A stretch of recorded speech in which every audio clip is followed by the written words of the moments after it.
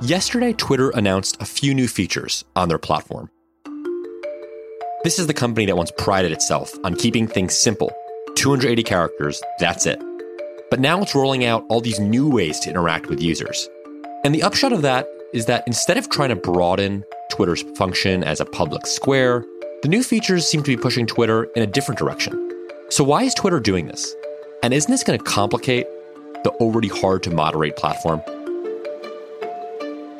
Joining me to discuss is Recode's Rebecca Heilweil. Hey, Rebecca. Hey. So there's a couple things going on here, right? Can you explain the new features that Twitter rolled out yesterday? There are two new tools that Twitter is working on. The first one is called Spaces, and this essentially is a way of having a group audio conversation on Twitter. So imagine something like an open phone call that a lot of people can be a part of. If you've been paying attention to the discussions around Clubhouse, the audio app, it's sort of similar to that. So Twitter has announced that they're going to trial this among a small group of users starting this year. So basically, a lot of people can yap to each other in a group. This isn't similar to Twitter at all, though, right? I mean, it's audio, it's not text. It's audio, though. It's worth noting that Twitter did introduce a way of doing audio posts earlier this year, and this is building on that. Right.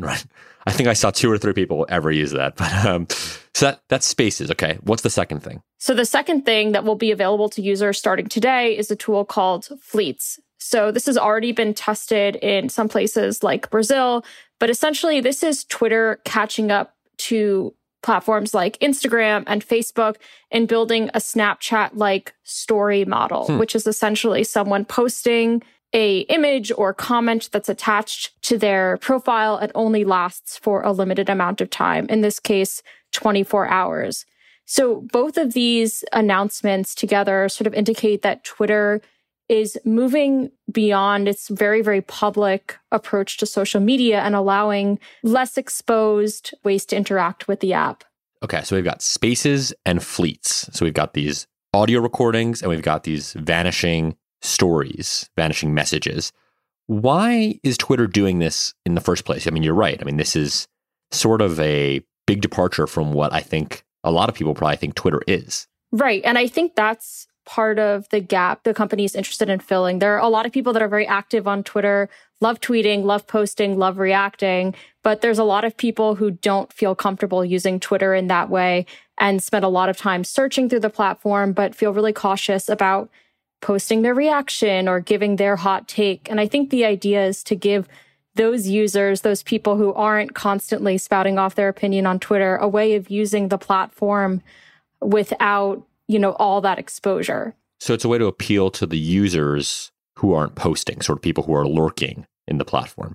That's what it seems like. And why is Twitter doing this now? I mean, this is a company that surely has thought about this before. Why now? Thinking about this from a more broad perspective, we've seen Facebook time and time again introduce features that seem to copy other social networks. People are also spending a lot of time on social media right now because of the pandemic. And it seems like Twitter, in this sense, is sort of playing catch up and trying to offer something new here.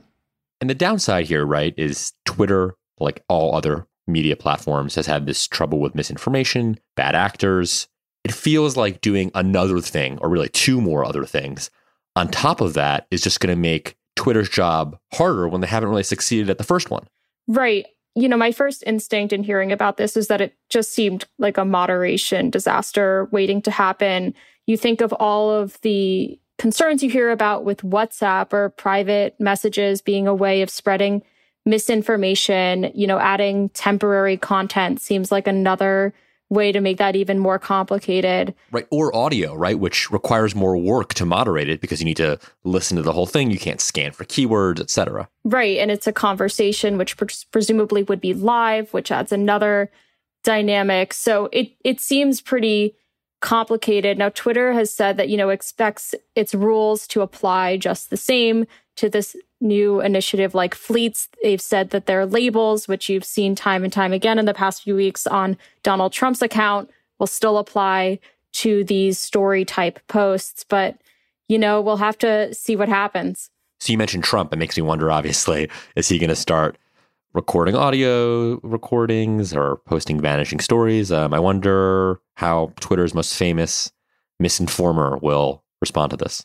Yeah, I mean, what's kind of interesting is that this tool seems to serve the people who don't use the platform, like Trump, right? People who are talking privately, but you can imagine, a viral narrative about voter fraud being spread through a platform like this, and it's not clear that Twitter would be able to catch up.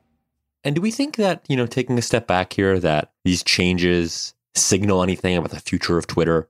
I mean, this is a company that has kept basically the same product, with nibbling around the edges for a decade here. Yeah, I mean, it seems like a big shift, but we'll have to see how often people actually use it. I mean, people have had this voice posting ability, at least some people have had that, and it doesn't seem to be that widely used, despite Twitter announcing it. But we forget that Twitter's, comparatively smaller to Facebook and Instagram. Tech journalists love being on Twitter, but for the broader public, it's not as big of a platform. So to me, it seems like a sort of hint that Twitter might be looking to get a little bit bigger, or at least try to get in the same game as these other companies.